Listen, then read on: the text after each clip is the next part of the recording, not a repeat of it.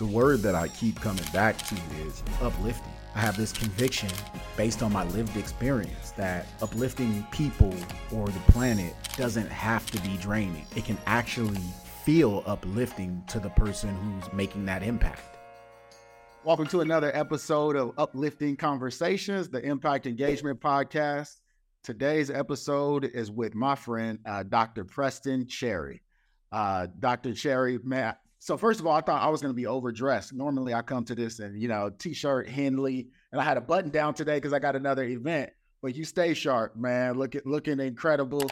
And so definitely the best dressed podcast guest we've ever had. And so welcome. Thank you, Dusan, man. Appreciate you, man. I never know, man, because you out here stay clean, brother. Oh man. So Dr. Cherry, and like I'll give a little glimpse to folks of some of the stuff that you have going on.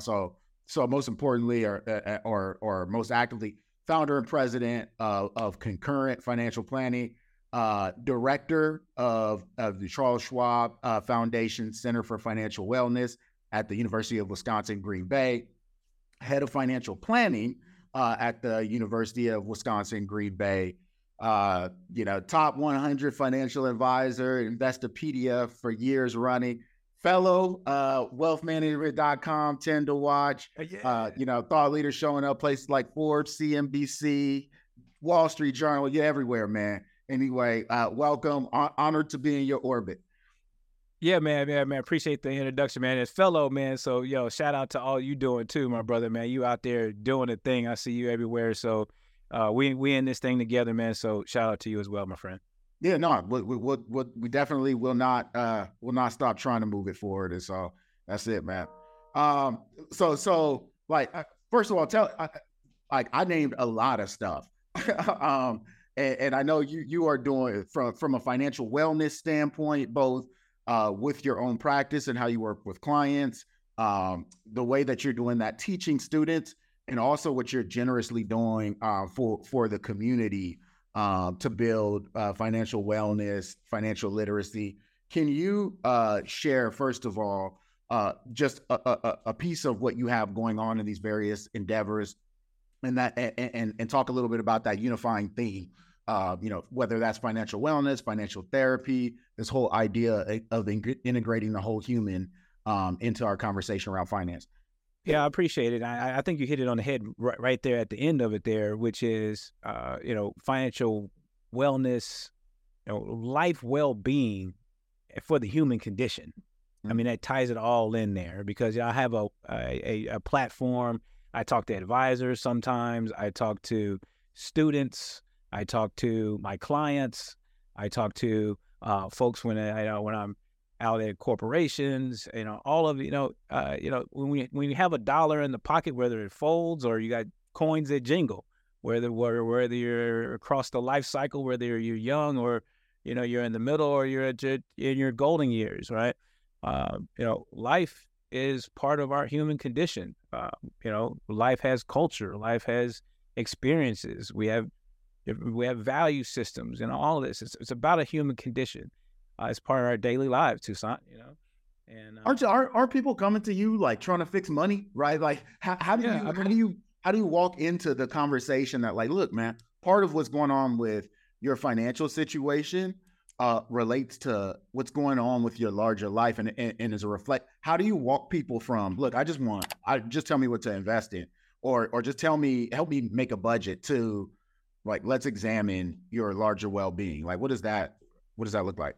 Well, yeah, I mean, it's organic conversation. I mean, so it depends on what people I'm talking to. Like a student asked me the other day. It was like, listen, I just want to learn more about my money. I want to learn more. I'm at a stage in my life where I should know more. Can you help me with that?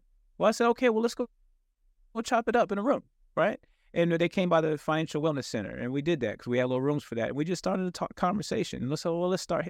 And I was like, okay, well, look, where do you want to start? Tell me what you want to know. What are you curious about? Right?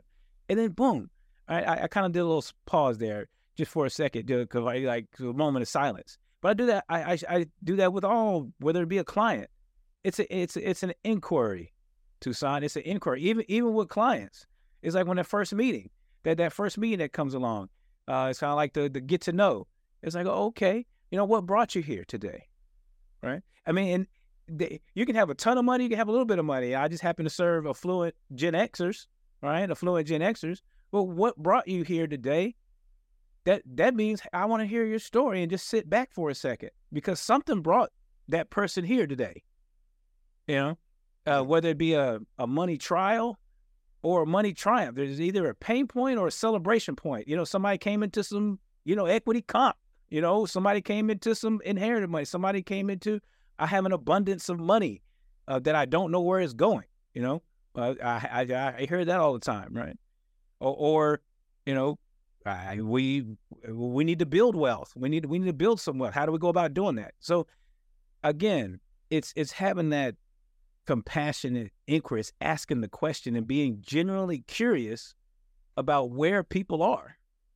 And that's incredible. Like holding space for people, and sometimes money shows up in that space, and sometimes life shows up in that space, right? Tell me about your work at the Center for Financial, the Charles Schwab Foundation Center for Financial Wellness. Like, what are you guys doing there? Yeah, I mean, that's that work there is really of the heart, right? So there, we were funded by Charles Schwab, along with a couple of funders in the area of Northeast Wisconsin, so area banks and partners of the like too. So what we do there, we have peer-to-peer coaching to sign. So some of the students that are pursuing the minor to get into financial planning, so you learn the technical skills in the classroom, right? Or whatever, Roth IRAs, it's all the technical stuff, right? But how do they learn their people skills? How do they learn in that? Well, they get to use what their technical knowledge is and what they learn from me in the classroom to getting that face-to-face, right? So they're coaching the students that are wanting to know, about credit, but cash management, right? Insurance, employee benefits, right? What's on their pay stub, all of this, right? Mortgages, investing, whatever it may be, they have a question and they're coming in to receive some financial education, getting some financial coaching. So that's one service offering that we're offering through the center, which is peer-to-peer financial coaching delivered by the students that are pursuing the minor. So that's one area. Number two, we have the VITA low income tax filing service, so voluntary income tax assistance for low income, elderly, and the disabled. So we do that every tax season. Then we also have workshops. We go out and give financial education workshops to any community organization that wants to listen. So It could be military. It could be we're working with the YMCA, Boys and Girls Club, the public school system, junior high level, elementary, high school. So those are three areas. We have a podcast, and we also have a student association. So those are a couple of areas that we're doing. So this financial literacy, and on top of that, financial wellness seems to become a way of life for you. Like it's something you're living, and I would love for you to share a little bit about your own journey that has really kind of thrust you in this direction, and kind of given meaning to the work that you're doing right now. Right. Yeah, I appreciate that. So I'll be short because I could go a long day to all this on this. So I'll be short with it.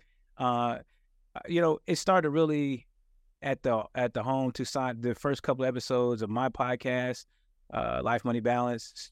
I interviewed my parents. Because it all started there. I posted a couple months ago or something like that, and it said, I don't like the term self-made. A lot of people say, well, I'm self-made. They're self-made millionaires. They said, and really nobody's really self-made if you think no such thing. Yeah. There's really no such thing. There's no such thing because somebody along the line did something for you or believed in you, put some self-inputs, whatever and so forth. That's a whole nother podcast. My point about it is this. How did my journey start? It started at the house. My parents, and I'm blessed and fortunate that my sister and I received self-worth and self-value at the home, and we talked about money at the home. We talked about to where if money was going to be tight, then our parents set us down and was like, hey, for the 6 months, we got what they call roll in the DAP.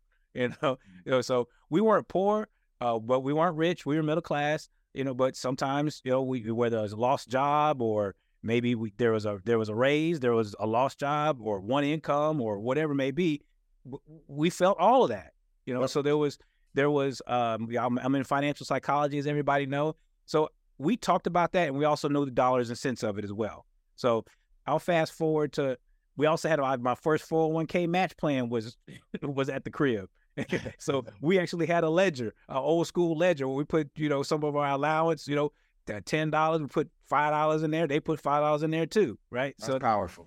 Right. I mean, so we saw that. So we're blessed to see that. Even though it was $5, that's what we saw, right?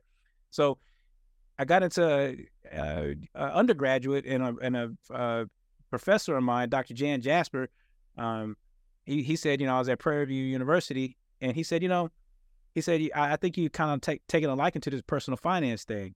And he introduced me to Texas Tech. And he was like, he took a group of us out there. Texas Tech is like the mothership of financial planning. And there's since have a lot of financial planning programs now.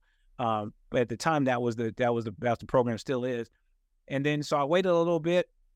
I was in retail banking. Then I went to, because I graduated in 2003 undergrad. Then I went, still retail banking. Then 2006, I went to get my master's in financial planning in 2006. And then that's when the financial planning career started taking off. So, so then I was junior financial planner, associate, all this other stuff, retirement planning, managed some money, co-portfolio manager, $120 million, all this other stuff, retirement plan sales, wholesaler, financial planner again, launched my own practice, PhD in 2016, So I'm fast forwarding. My thing about it is how did it start? It started with socialize. They call it financial socialization is the big word, but it started talking about money in the home. Wow. So what is money life balance? What does that mean when you talk about money life balance and delivering that to people? Right. So yes, thank you. So life money balance, what is inspired? Oh, it's okay. No, it's okay. Life money balance, inspired by transformation to life is ebbs and flows. It's not linear. A lot of folks, you hear these success stories, and we see in all this on social media. It's like, hey, I made it. All it takes is choices and hard work, and it's not necessarily true. You got to listen to the whole story. There was some failure along the way in life. There was some help. There was a hand up, not a hand out, but it was a hand up a certain way, right? And mine was I had some trial years. And I call them the fog years. I've talked about them a lot, to where, there was a disconnect between life and money, where life was going this way, money was going this way. All right. And that didn't feel good. All right. And I knew it because I wrote it down. Matter of fact, I got an envelope right here, and I wrote letters to myself. I got plenty more of them, and there's bank statements in an envelope. All right. And it shows where my life and money were going this way. Right. And I have a saying about life money balance. Let your life lead your money, not your money lead your life. And when life has no direction, your money is leading you. And it don't feel good, because your money's going down the drain, your life is going down the drain. It doesn't feel good because there's no direction. It's empty. And then when your life, when you have aspiration, you say, this is what I want to do, because you figure out what you don't want to do, then your life leads your money because your money has assignment. And so I figured out, I was like, okay, after I came out of my fog years, I was like, you know what? I'm tired of not maximizing my talents that's been put inside of me, So I was like, okay, well, what's next? And so this is why I started getting a PhD in 2016. I was doing okay with my career and all that, and this, that, and the other. It was just going like this. I was like, I want my life to lead my money. What's the aspiration? What's the transformation? So that's where life money balance came from. Life money balance. Let your life lead your money and not your money lead your life. So your life and money can work concurrently. So you can create your life's design. That's life aspiration. That's where that came from. That's incredible. I see what you did there. Yeah. So what gives you hope that this approach of life leading money is effective? What have you seen whether that's in students, whether that's in members of the community, or in your own life, that tells you this work that I'm doing, it matters. Yeah. I want that for everybody, Toussaint. I want folks to believe in themselves. I want somebody for them to feel valued, heard, belonged, and wherever they are in their life's journey. Life doesn't always have to be about trial. It can be about triumph. I mean, we can, wherever we are, we can start. We can start and grow. Sometimes it just takes somebody to, afford you some grace and some permission. It can come from external or internal. So everybody has some value. It just takes a little nudge sometimes, right? Any good client or community member stories around what a transformation has done for someone? Like has anyone come to you and kind of shared with you some of the stuff that you've unlocked or they've unlocked in shifting that approach of allowing life to lead money rather than the other way around? Yeah, I mean, wow. Because grace and permission can come on so many levels. Some people with an abundance of money can say, listen, we have an abundance of money. We just need a permission to transition to the next stage. Can we do it? Right? It's almost like an afraid to go to the next stage, kind of like pre-retirement. Enzo now Corio, the firm that I was with in wealth management, we talked about translating wealth into fulfillment. And really, you see at all levels of affluence, people having a really hard time shifting from the idea of wealth and owning wealth and protecting wealth or even growing wealth to shifting to a focus on growing fulfillment or protecting fulfillment or maximizing fulfillment. And sometimes they do need that permission or they need that guidance to help them go from a wealth-driven conversation to a fulfillment-driven conversation. Yeah. Facts right there, or even give himself permission to, and I don't know, even enjoy finding joy. I just posted about this, finding joy in what you built without explanation. If you're doing well and you can live in abundance, right? Have a fulfillment, live with purpose, but also not, live without explanation or guilt, forming boundaries, right? Yeah. Having self-care without having to fund others.